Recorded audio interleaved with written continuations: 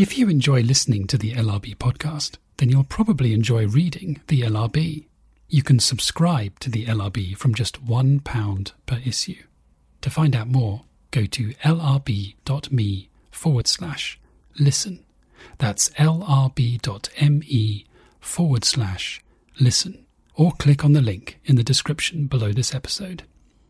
Hello, and welcome to the London Review of Books podcast. My name's Thomas Jones, and this week I'm talking to my colleague Deborah Friedel, a contributing editor at the LRB, who has a piece in the current issue on the Rosenberg trial. It's a review of a book by Anne Seber called Ethel Rosenberg, A Cold War Tragedy. Hello, Deborah, and thank you very much for joining me. Hello, Tom. Thank you. So, Julius and Ethel Rosenberg, a married couple, were tried for treason in a US federal court in 1951, accused of spying for the Soviet Union. They were found guilty and executed 2 years later. What was it that they were supposed to have done, or what was it they did? Well, I should say quickly that they weren't actually tried for treason. They were convicted of conspiracy to commit espionage. But the line about them, I think this is the jurist, Felix Frankfurter, was that they were tried for conspiracy to commit espionage, but when it came to sentencing, they were treated as though they had been convicted of treason. And indeed, still in books, sometimes it'll say that they were convicted of treason, but it's not quite right. So the prosecution argued that they had run a spy ring and that one of Julius Rosenberg's recruits was the younger brother of Ethel, and he had been a machinist during the war at Los Alamos. And the prosecution argued that he had stolen the secret of the bomb, as though there were such a thing, like a recipe in a drawer, how to make an atomic bomb, and that he had passed it both directly to Julius, who then had passed it up to, his superiors and Soviet intelligence, and that also Ethel's brother David had met with a courier in addition to Julius, and that he had passed information up. Was this all supposed to have taken place during the war, when the Soviet Union and the US were allies?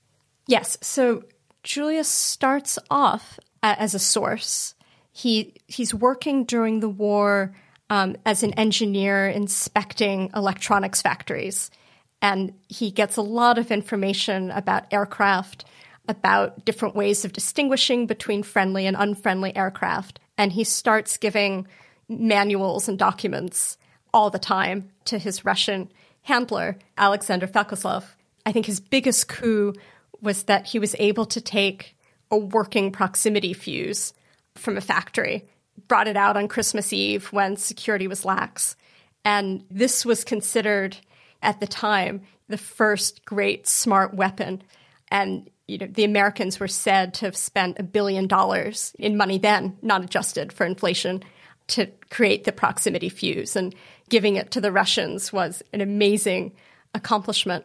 And yet, the Russians thought that he might be even more valuable as a handler of other spies. As an American citizen, he could travel much more easily than his handler, Feklesov, who was a Russian. Julius had been an engineering student at City University in New York and had lots of friends who were around his age, also engineering students, also involved in war work. And apparently he was very good at recruiting people. He knew to tell them that what they were doing wasn't, in his mind, really spying.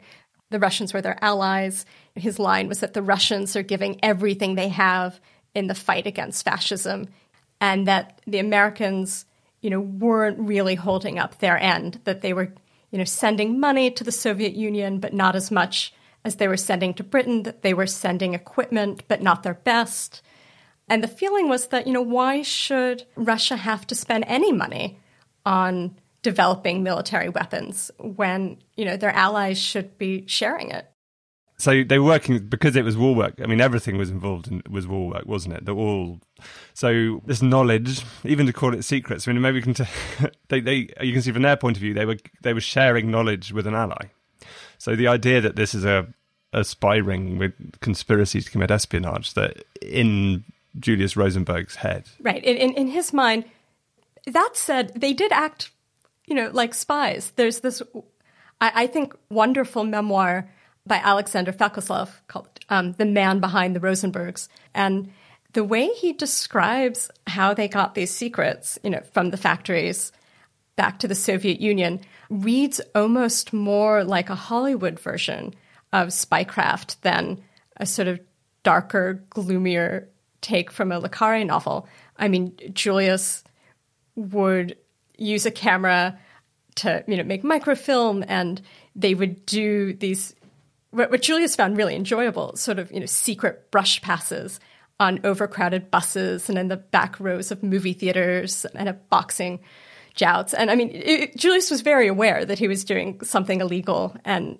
dangerous, and that it required these secret, elaborate procedures, which he really enjoyed. I mean, I think he seems to have almost found it like a game.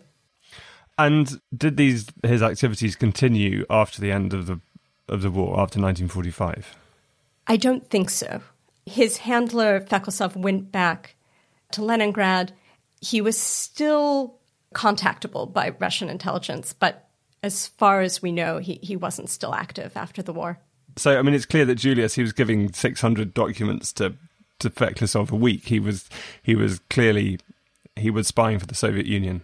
There we go. How much was Ethel involved in that? Was she a Soviet spy? Was she a conspirator?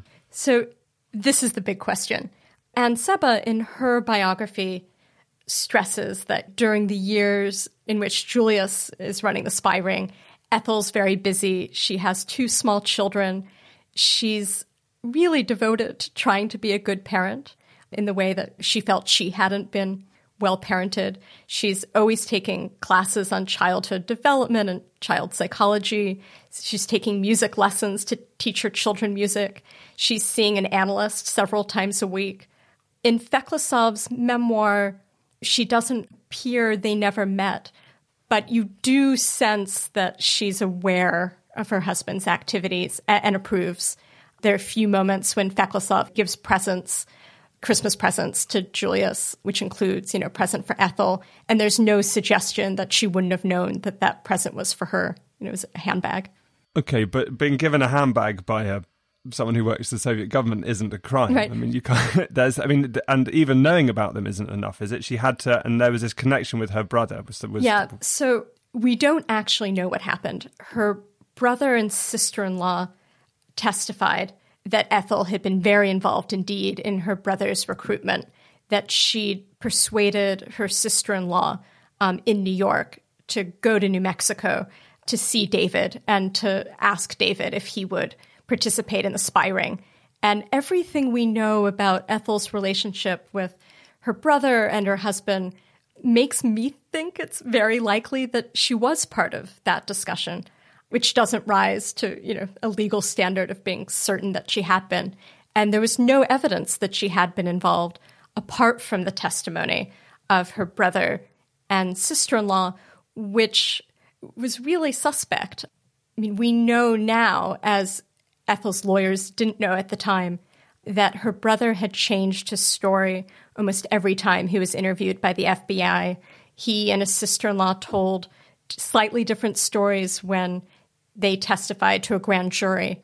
At first, they hadn't made Ethel seem involved at all, and then increasingly made her seem like a critical component of the spy ring. The FBI had this weird profile. They had this idea that in communist marriages, the wife is the more dominant partner, and that, possibly Julius was the slave and Ethel was the master. And it's, the fact that Ethel was just a few years older, I think 3 years older than Julius, didn't help. And she was even falsely sometimes portrayed as being taller. And Eisenhower definitely thought that she was probably the one pulling all the strings. I mean, almost, no. I mean, that's not what happened. And we know from NSA intercepts and from Feklesov's memoir that that's not what happened. And also, in recent years, certain members of Julius's ring have given sort of frank interviews. Morton Sobel, who was on trial with the Rosenbergs, admitted shortly before his death that indeed he'd been a spy, that what was said about Julius was true, but that he wasn't sure how involved Ethel had been, that probably she had known that Julius was a spy, and that had been it. That had been the extent. The Rosenbergs' children certainly very much are pushing for Ethel to be exonerated. They've acknowledged that Julius was a spy, but they feel strongly that Ethel was guilty of only being his wife. If I remember the jury now, I would have to say, sure, I'm not certain, beyond a reasonable doubt that Ethel had been involved in the conspiracy. If it's a lower bar, if I were writing a historical novel like Hilary Mantel, I think I would probably say that it's very likely that Ethel had been a little involved, that she may well have persuaded her sister-in-law to recruit her brother at Los Alamos, that she might even have typed David's notes about the bomb, because we know that Ethel had a typewriter. She had done Julius's typing before. There's one account that she may have worked as a lookout for Julius once, though that's not very well sourced, but that she was a full member of the spy ring, we now know is certainly not true. But they were, as you say, they were both executed. And Ethel Rosenberg was the first woman to be executed for a federal crime in 100 years or something, is that right? Yeah, so the last woman before her was Mary Surratt, who'd been involved in the assassination of President Lincoln. That's sort of how rare it was, and the sort of crime I think that people thought would have been necessary to be sentenced to death by a federal judge. Because, and as you say in the piece, that Eisenhower did think about, I'm going to get the words wrong again, either commuting the sentence or pardoning her, whatever it would be. But the worry then, as you say, was that the Soviet Union would recruit exclusively women spies in America because they knew they weren't going to be executed. Yeah, exactly. Eisenhower wrote movingly to his son about how he really didn't want to see a woman, particularly a mother, executed. But he was worried that the Soviets would think that he was weak if he didn't do it. And like you say, he had this idea, which sounds bizarre, that if they showed mercy to Ethel, suddenly, there'd be dozens of women all around the country being recruited for espionage, and that he needed to nip this in the bud. So when were they were put on trial in 1951, and presumably they were arrested quite soon before that. So how did they get caught? If they'd stopped, 6 years after the end of the war, they must have thought they'd got away with it. Yeah, so I think Julius's first sign that things weren't going so well was sometime after it was clear that the Russians had the bomb, which was in 1949. They had a successful test over sort of what's now Kazakhstan. The Americans were absolutely persuaded that, the Russians couldn't have come by it on their own. I mean, there was such American chauvinism that the Russians couldn't even make a Jeep, as someone said. And the fact that the bomb was sort of similar in design to the one that had been dropped over Nagasaki also made them more confident.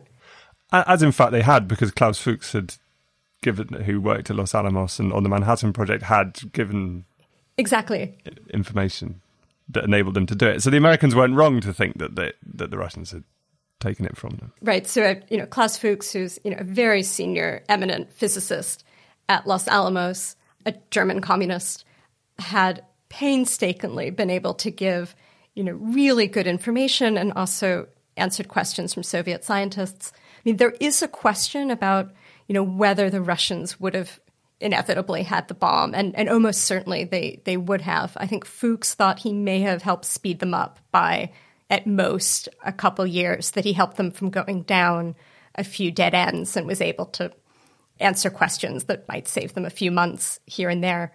Incidentally, I mean, since he was tried in Britain, he ended up serving, I think, less than 10 years before getting to live out his life in East Germany. But the Americans, they wanted more than that. And Klaus Fuchs had used the same courier as David Greenglass, Ethel's brother, in New Mexico, that when this courier had once gone to meet with Fuchs, he'd also met with David Greenglass. And that was possibly the weak link that exposed Julius's ring when that go-between, who was an American chemist, was arrested and his picture was on the front pages of all the New York papers. Julius realized, oops, that if that man gave names, he would be able to implicate David Greenglass, and then possibly the whole ring would be exposed. And then let's go back in time a bit now to talk about who the Rosenbergs were and how they came to become members of the Communist Party and so on. So you said that Julius studied at City College in New York, but as well as that, where and when was he born and so on? Both Julius and Ethel were raised on the Lower East Side of New York. Julius was born in 1918, Ethel a few years before. And if the names were blacked out, I think for, almost maybe the first quarter of the book, you would think you were reading about any sort of poor Jew in New York, one of my relatives. It's what you are used to reading, but, in a sort of rags to riches story. Ethel grows up in a tenement. Her father repairs sewing machines, and the whole family lives in this ground floor apartment behind the store. And it's miserable. It's a cold water flat. They're, I think, across the street from a stable, so it, always smells horrible. Her mother is illiterate, and she's able to go to New York public schools, which were wonderful. And there was definitely, she felt a gap between her experience and her mother's that made their relationship very difficult.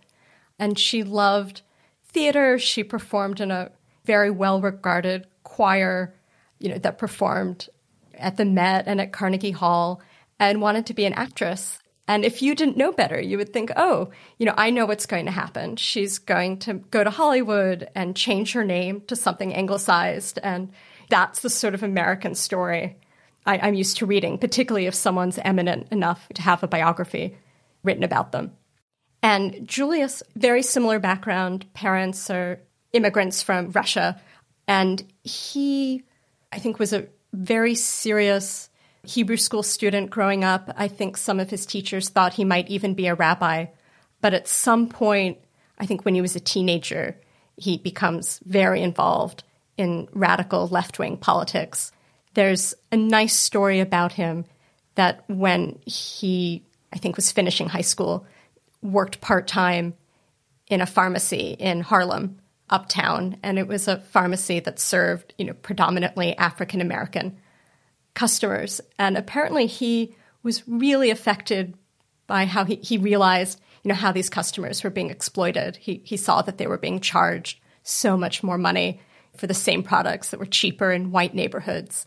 And supposedly once he witnessed a black man being hit by a city bus, and the man was bleeding to death and brought into the pharmacy where Julius was. And he watched this man die in front of him while it took more than an hour for an ambulance to arrive. And Julius was certain that, if this man had been in a white neighborhood, the ambulance would have come sooner. He might not have died. And he was, passionately anti-racist, at the risk of sounding anachronistic. And I think he was really moved by how the Communist Party had made anti-Semitism illegal and said that they were against racism and were going to improve the lot, he said, for the common man. He was coming of age during the Depression. A lot of people on the Lower East Side were sympathetic to those views. And presumably also then when he went to the City College of New York, that there would have been a lot of radical politics there as well. Yeah, so City College in the 30s was amazing that way. According to lore, the cafeteria at City College was the one place in the world where the pro-Stalinist left and the anti-Stalinist left could meet and hash things out. And my grandfather was there at the same time, claims that he took no part in this and just played ping pong between classes, but he was very much aware that everyone else was obsessed with the state of the world. And Julius he managed to graduate with an engineering degree, was not a great student because I think he was more interested in politics than doing his homework. And Ethel, who became his girlfriend early, I think he was a freshman when they met, really helped him through and, typed his notes and prodded him along. Was she a student as well? No. So when she graduated high school during the Depression, I think she would have loved to have gone to college, and there were options for women in New York, but she had to work and considered herself lucky to get a job at it was called the National New York Packing and Shipping Company, and men did most of the work with boxes and women wrote receipts. And I think sometime when she was there was when she really became interested, certainly in the labor movement, and almost certainly joined the Communist Party and certainly went to rallies and events. And where did they meet? So they met when Ethel was singing at a fundraising drive to support American volunteers who'd gone to fight with the Republicans in Spain. Yeah, so they met and they got married, and then at some point during the war, when Julius by this point had a job, some kind of engineering job, and there are two versions of it that you tell in your piece. That one, that according to Ethel's brother David, he went and knocked on the door of the Russian consulate and said, "Hello, can I be a spy?" The other, slightly more likely story is that Soviet intelligence recruited him during a Labour Day rally in 1942 when he was in the Army Signal Corps. Which do you think is more likely? I mean, it sounds from the piece that you think it was more likely that Soviet intelligence approached him rather than that he went to them. Yeah, I mean, what seems likely is that, Julius had a friend who was definitely a liaison between the American Communist Party and Russian intelligence, and that he realized that Julius, as an engineer, might be useful. He was certain that Julius was committed and serious. Feklisov, the Soviet handler, describes this sort of, wonderful golden period for Russian intelligence in America during the war, that it was sort of the one moment when you didn't need to pay people to give you secrets. They were absolutely committed to defeating fascism through helping the Soviet Union.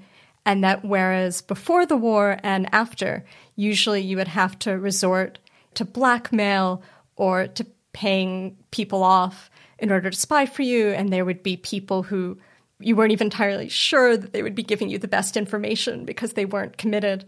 That could be put aside, and during the war, you would get these really fabulous engineers.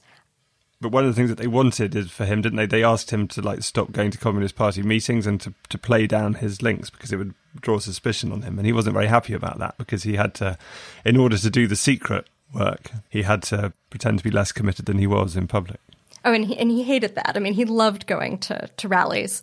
Yeah, I think he was allowed to keep paying his party dues, but he had to do it through another name. And he didn't find it so easy. There's a funny story about him running into his handler sort of unexpectedly and yelling out, "Hello, comrade," because he was so happy to see him.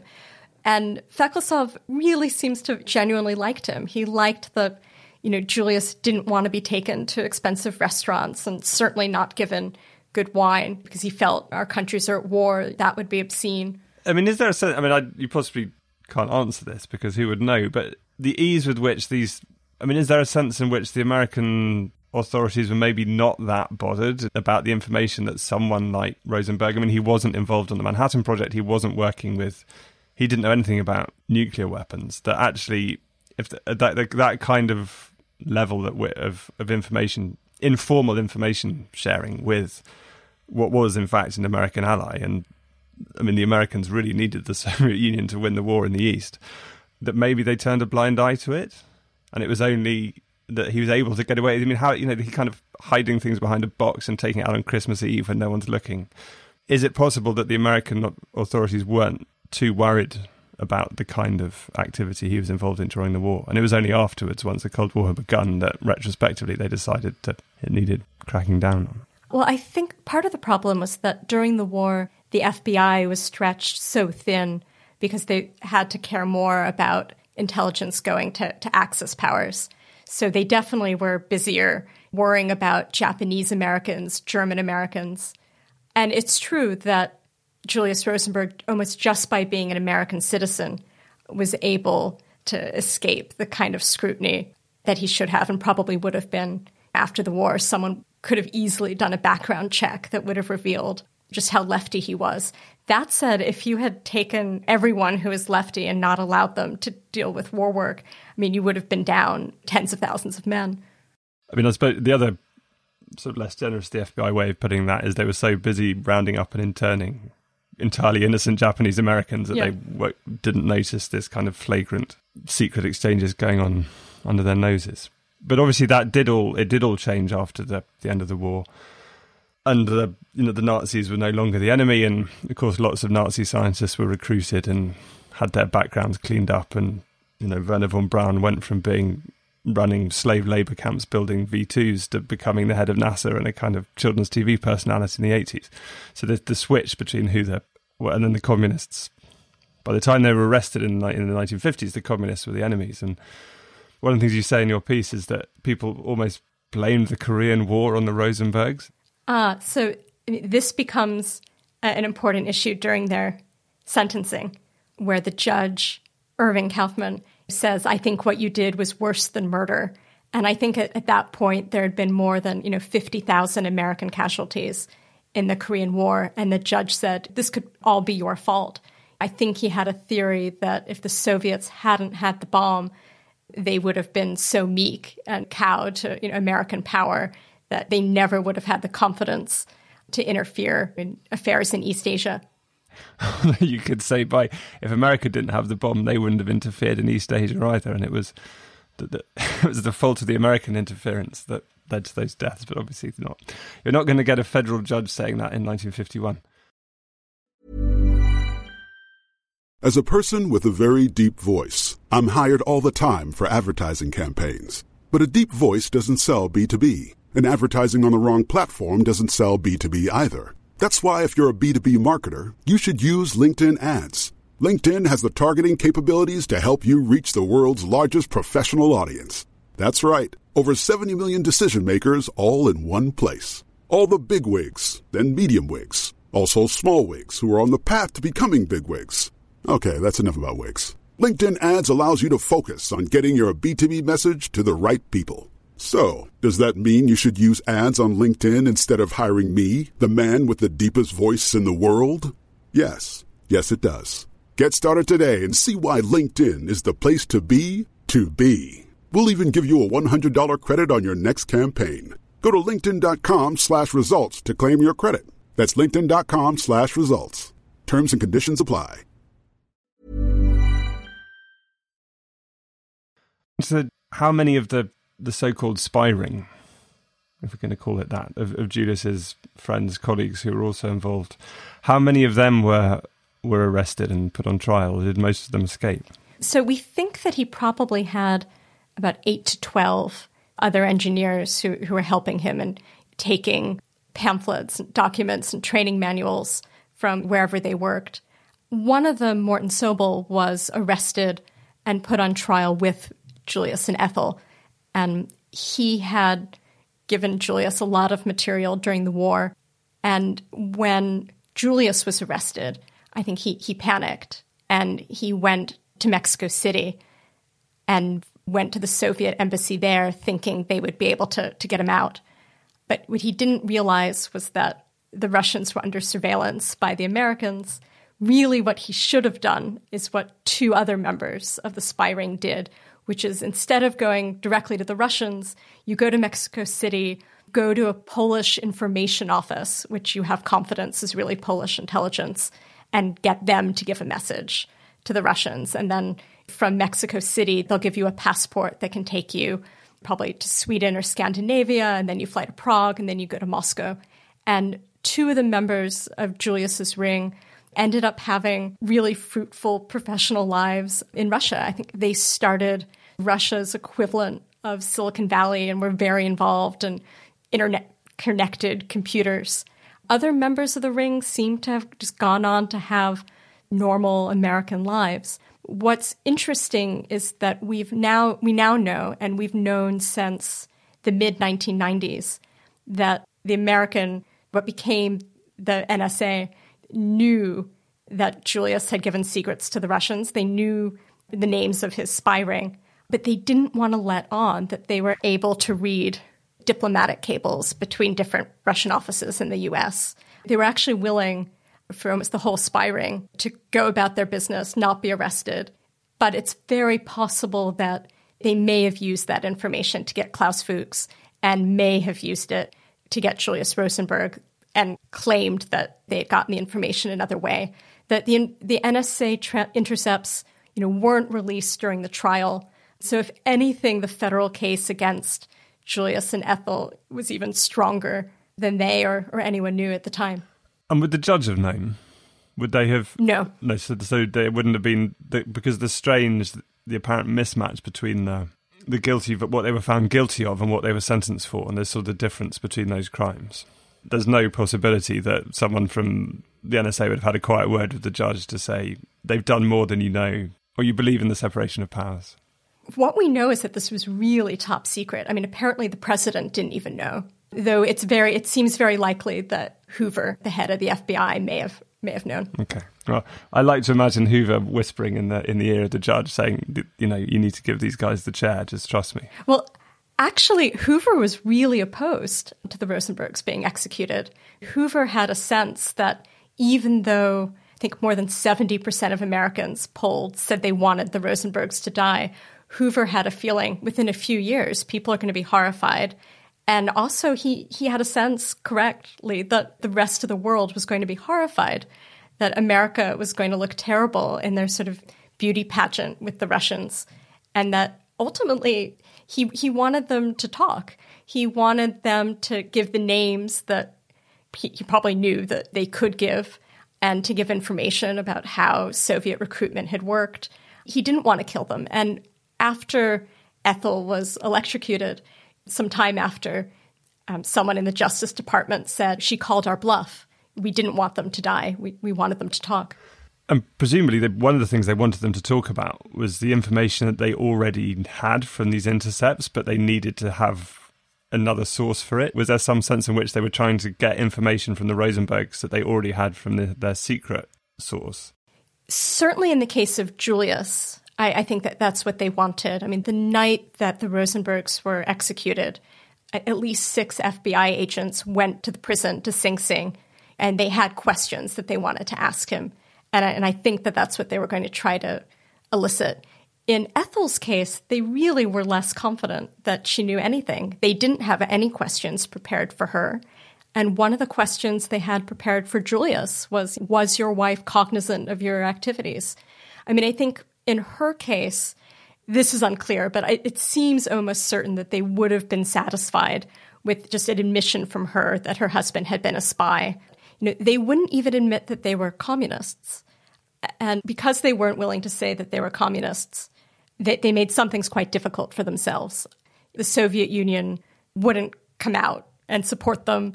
Well, that wouldn't have helped. I mean, but the American Communist Party would have been able to, give them a good legal defense, and there would have been thousands of people donating money and rallying to their support. And that didn't happen. I mean, the sort of support they received came after they were already sentenced, and in most ways was too late. I mean, there's also the question of if Ethel had been, I mean, I know this is sort of not a fair line of reasoning, really, but if she had been innocent, she could have said, I had no idea of the extent of it, and she could have saved herself and Julius. Even if Julius had been executed, their children would have still had a mother. But she didn't. She kind of, I mean, I know that you're not allowed to think this, but you could say that her silence could be taken as evidence of her guilt, historically, if not legally. And Seba, her biographer, I think sees it as very romantic that Ethel was so in love with her husband that she'd rather die with him than say anything against him, even if it would have meant that her children wouldn't have been orphaned. So what happened to their children? Were they brought up by David and Ruth? No, that would not have happened. So what was interesting was after the Rosenbergs were sentenced, it seems as though Ethel's mother tried to use Ethel's fear about what would happen to the children as a way to coerce her into doing what Ethel's mother wanted, which was for Ethel to divorce Julius, denounce him, do everything she could to save herself, to be reunited with her children. And so we know that the Rosenbergs' sons spent some time in an orphanage, that no one in their extended family was willing to take them in. And then after the Rosenbergs were executed, it took a little while for it to be sorted out. Apparently there were people who really wanted, in the government, who really wanted the Rosenberg sons to be institutionalized, possibly as to add to the punishment. Is it what they would have inherited, their deviant parents' politics? Yeah. There's a a very good documentary by Ivy Meeropol, who's the granddaughter of Julius and Ethel, called Heir to an Execution. And she interviews her father and uncle about those years. And what happened is sort of amazing. They end up being adopted by Abel Meeropol and his wife, who was a nursery school teacher. And Meeropol was the lyricist for Strange Fruit. He'd been a Communist Party member who left the party, possibly for professional reasons, but by all accounts, and by the accounts of his adopted sons, was the warmest, most loving, funniest person they could have imagined. Their adopted mother had good experience working with children with emotional difficulties. And there's this sort of stunning moment at the end of the documentary in which Michael Meeropol, the older son, says, ooh, hand on his heart, possibly things worked out for the best. And, as far as his own life was concerned, that if his parents, if Ethel and Julius had cooperated with the government, he would have lived his life like being the son of Osama bin Laden. They would have had to been in hiding, and he would have been ashamed of his parents. So you mentioned the trial judge earlier, Irving Kaufman. Could you tell us a little bit more about him? The judge was only 40 years old. I think he may have been the youngest federal judge at that time. And he was ambitious. He was on the make. He cared very much about his reputation. There was a theory then that the Supreme Court would save one seat and not more than one for a Jew. And in those years, it was Felix Frankfurter. And Felix Frankfurter was so horrified by how Kaufman behaved during the Rosenberg trial that Frankfurter said that he would live on forever in spite and never retire, if it meant that there was a chance that Kaufman would get his seat. I mean, what really bothered Frankfurter, apparently, was that when Kaufman did the sentencing, he claimed that he'd prayed to God for the answer of how to sentence the Rosenbergs. And Frankfurter found this appalling. And Kaufman never did become a Supreme Court justice. How far did he get? Yeah, no, he did pretty well. I mean, he ended up on the appellate court. But this was definitely, he knew, going to be the first line of his obituary. And apparently he worried a bit after sentencing that he might have made an error. And there's some suggestion that he might have even been in favor of a presidential pardon. But you can't sentence someone to death hoping that the president's going to pardon them. That's a risky... a risky move. On the question of presidential pardons, that as you say in your piece, that one of the prosecution lawyers was Roy Cohn, who is more famous for being Donald Trump's lawyer, among other things. Do you want to talk a bit about his post-Rosenberg career? Oh, and let's talk a little bit about what he did during the trial, too. So Cohn was early 20s on this case. He did the direct examination of David Greenglass. And the problem with Cohn is that he's such a self-mythologizer. It's hard always to know whether he's telling the truth about anything. But he claimed that he'd fixed it for Kaufman to be the judge on the case. Cohn was well connected. Cohn claimed that the judge had been in touch with him secretly on the phone throughout the trial, and certainly when considering sentencing, which is, of course, highly improper ex parte communication. I mean, that would have been grounds alone for a mistrial if that were the case. And when did he make these claims? A long time after? Yeah, to his biographer, some decades later. And so he claimed that he was talking to the judge, and yeah, Cohn had made an early specialty of prosecuting communists, usually for attempted overthrow of the U.S. government. After the Rosenberg trial, he takes on a major role in Senator McCarthy's anti-communist hearings. Cohn was gay himself, but he seemed to have particular relish for going after suspected homosexuals in the federal government. He pushed for there to be a rule that no one who is gay should be allowed to serve in the government because they might be susceptible to Soviet blackmail. And then after his years as an anti-communist prosecutor, he ends up in private practice, making a name for himself as a fixer for prominent New Yorkers, that he was the sort of guy who could make someone mayor. Almost certainly he was involved in helping Donald Trump's sister become a federal judge. And he was there for Trump in Trump's early career as a real estate developer, that he was the guy who could figure out a shady tax abatement or get you out of a bad tax situation. When Trump was sued by the federal government for violating the Fair Housing Act, Trump almost certainly took steps to prevent black tenants from moving into Trump properties. And the federal government went after him. And Cohen's sort of signature move was don't apologize, deny, and countersue, go on the counterattack. And Trump loved this. And after Cohen died in the 80s, Trump was always heard to say, where's my Roy Cohn? Who can fill this role for me? And it was not Jared Kushner, to his displeasure. So Cohen was clearly a skillful operator who wasn't too bothered about obeying the law himself. And obviously he was a successful prosecutor of the Rosenbergs. How did that case play out? Was it very one-sided? Was the prosecution just far more gifted than the defense? In some ways, I think whenever a defendant goes against the federal government, you're going to be unmatched no matter how wealthy you are. The Justice Department has the whole FBI at their disposal. In this case, the Rosenbergs were at such a disadvantage. Their lawyers were a father and son team. Ethel's lawyer had never tried a criminal case before. He usually worked for the Furriers Union and also, I think, had a side specialty in sort of buying and selling bakeries.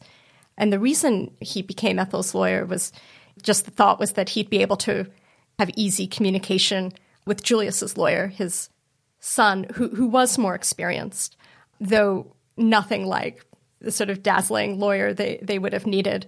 I mean, it's entirely possible that no matter how good their lawyers were, the result would have been the same. That said, there's certainly moments you can point to during the trial where they received either very bad advice or the lawyers themselves didn't behave as well as they should. To give one example, when the prosecution tried to admit into evidence a replica of a sketch of the bomb and a description of the bomb that David Greenglass said he'd given to the Soviets, Julius's lawyer objected.